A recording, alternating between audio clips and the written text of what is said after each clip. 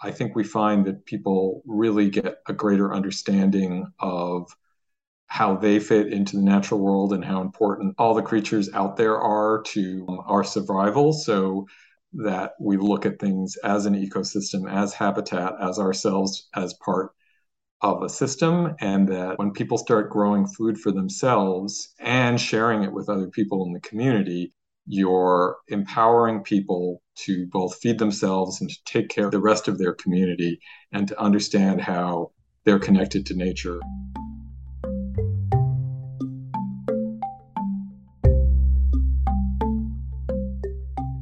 From the Daily Northwestern, I'm Erica Schmidt. This is Everything Evanston, a podcast covering what's going on in the city. That was Tim Sonder, co-leader of Edible Evanston. He's dedicated his time to the Evanston nonprofit since 2013, striving to, quote, encourage and support food growers and provide opportunities for education and sharing food, unquote.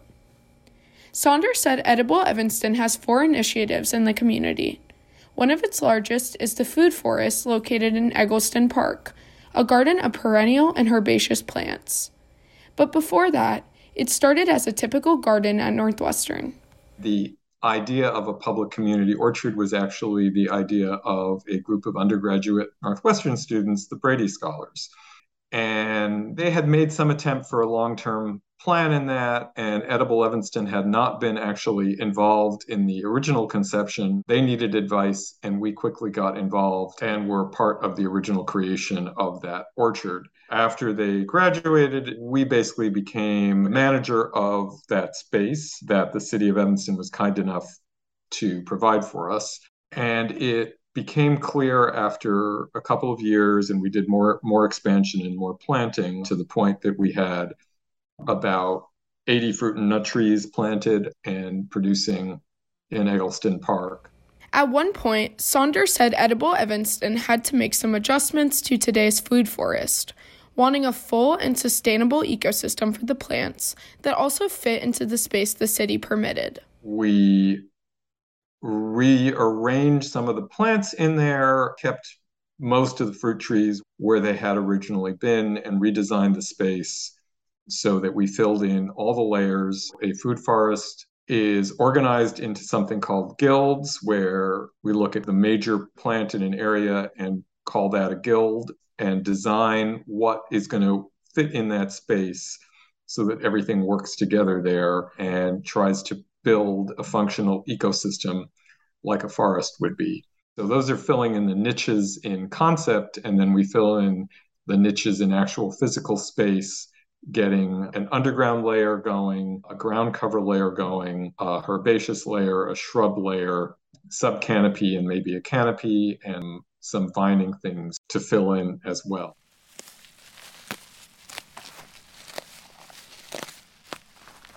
The process of maintaining the plants grew when the forest began to expand each year. Today, the food forest is maintained by many individuals, volunteers, and groups, including the Justin Wynn Leadership Academy, an after-school program for students in grades 5 through 12. Program Director of Justin Wynn Leadership Academy, Carrie Ost, said her group found out about Edible Evanston through a parent in 2020. We've been volunteering with them ever since.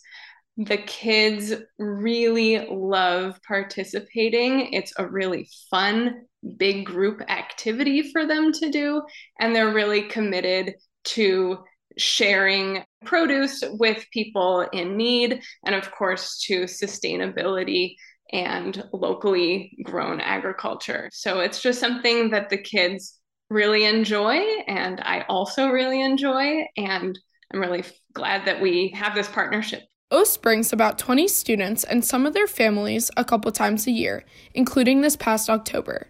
She said students love the activity because it is outdoors.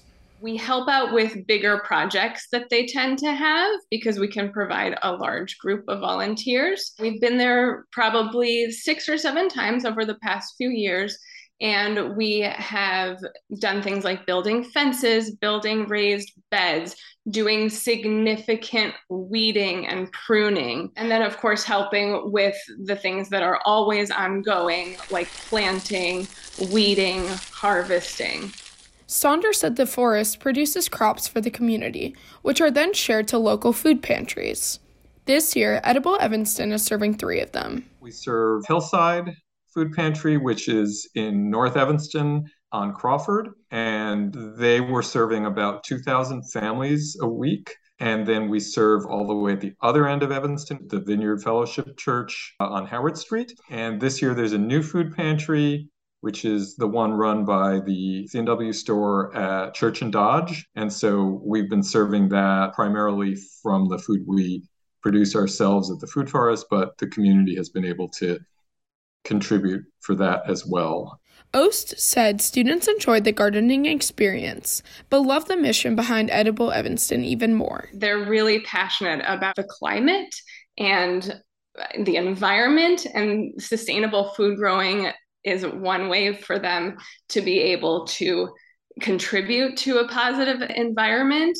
They are also really passionate about the food sharing component of Edible Evanston's mission. Through the Justin Wynn Leadership Academy, the students have a lot of experience volunteering at food pantries and soup kitchens, and this is another way that they can spend their time to help make sure that healthy, fresh produce is getting into the hands of people who can't otherwise get it.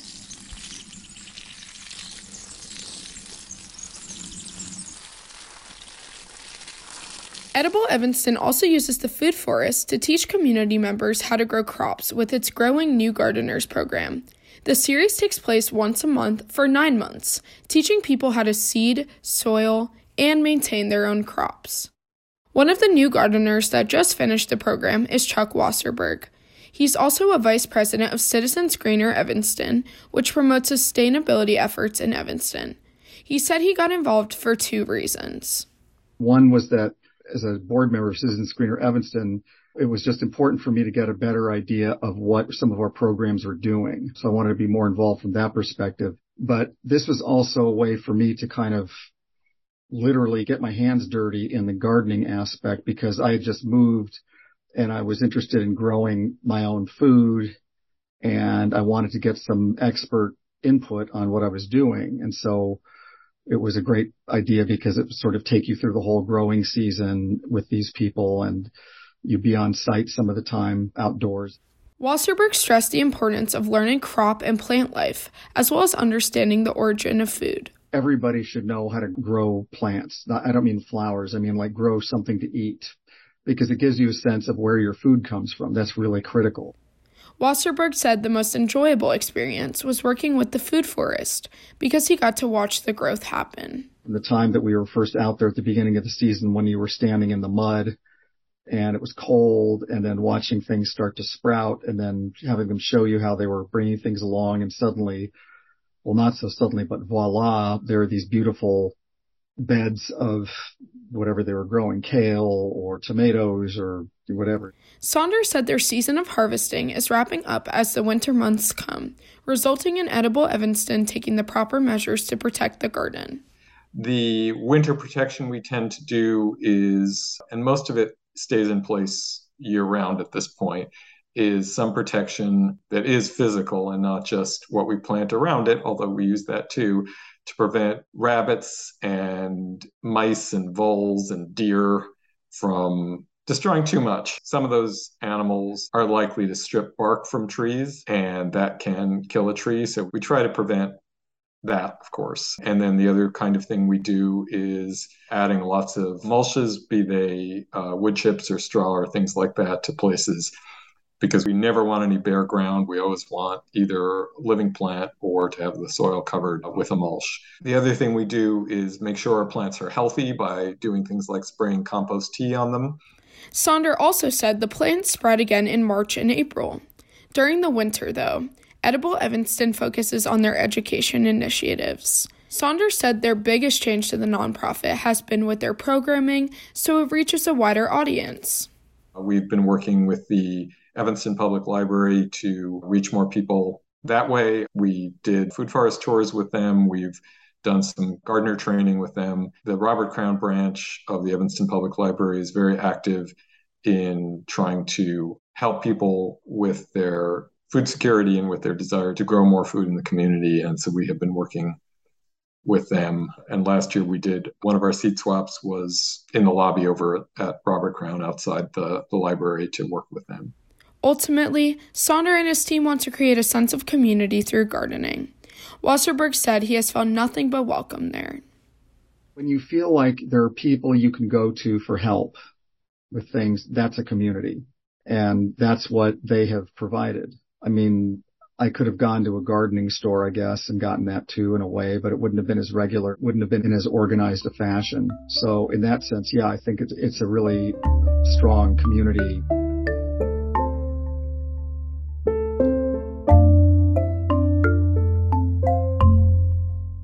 From the Daily Northwestern, I'm Erica Schmidt. Thanks for listening to another episode of Everything Evanston.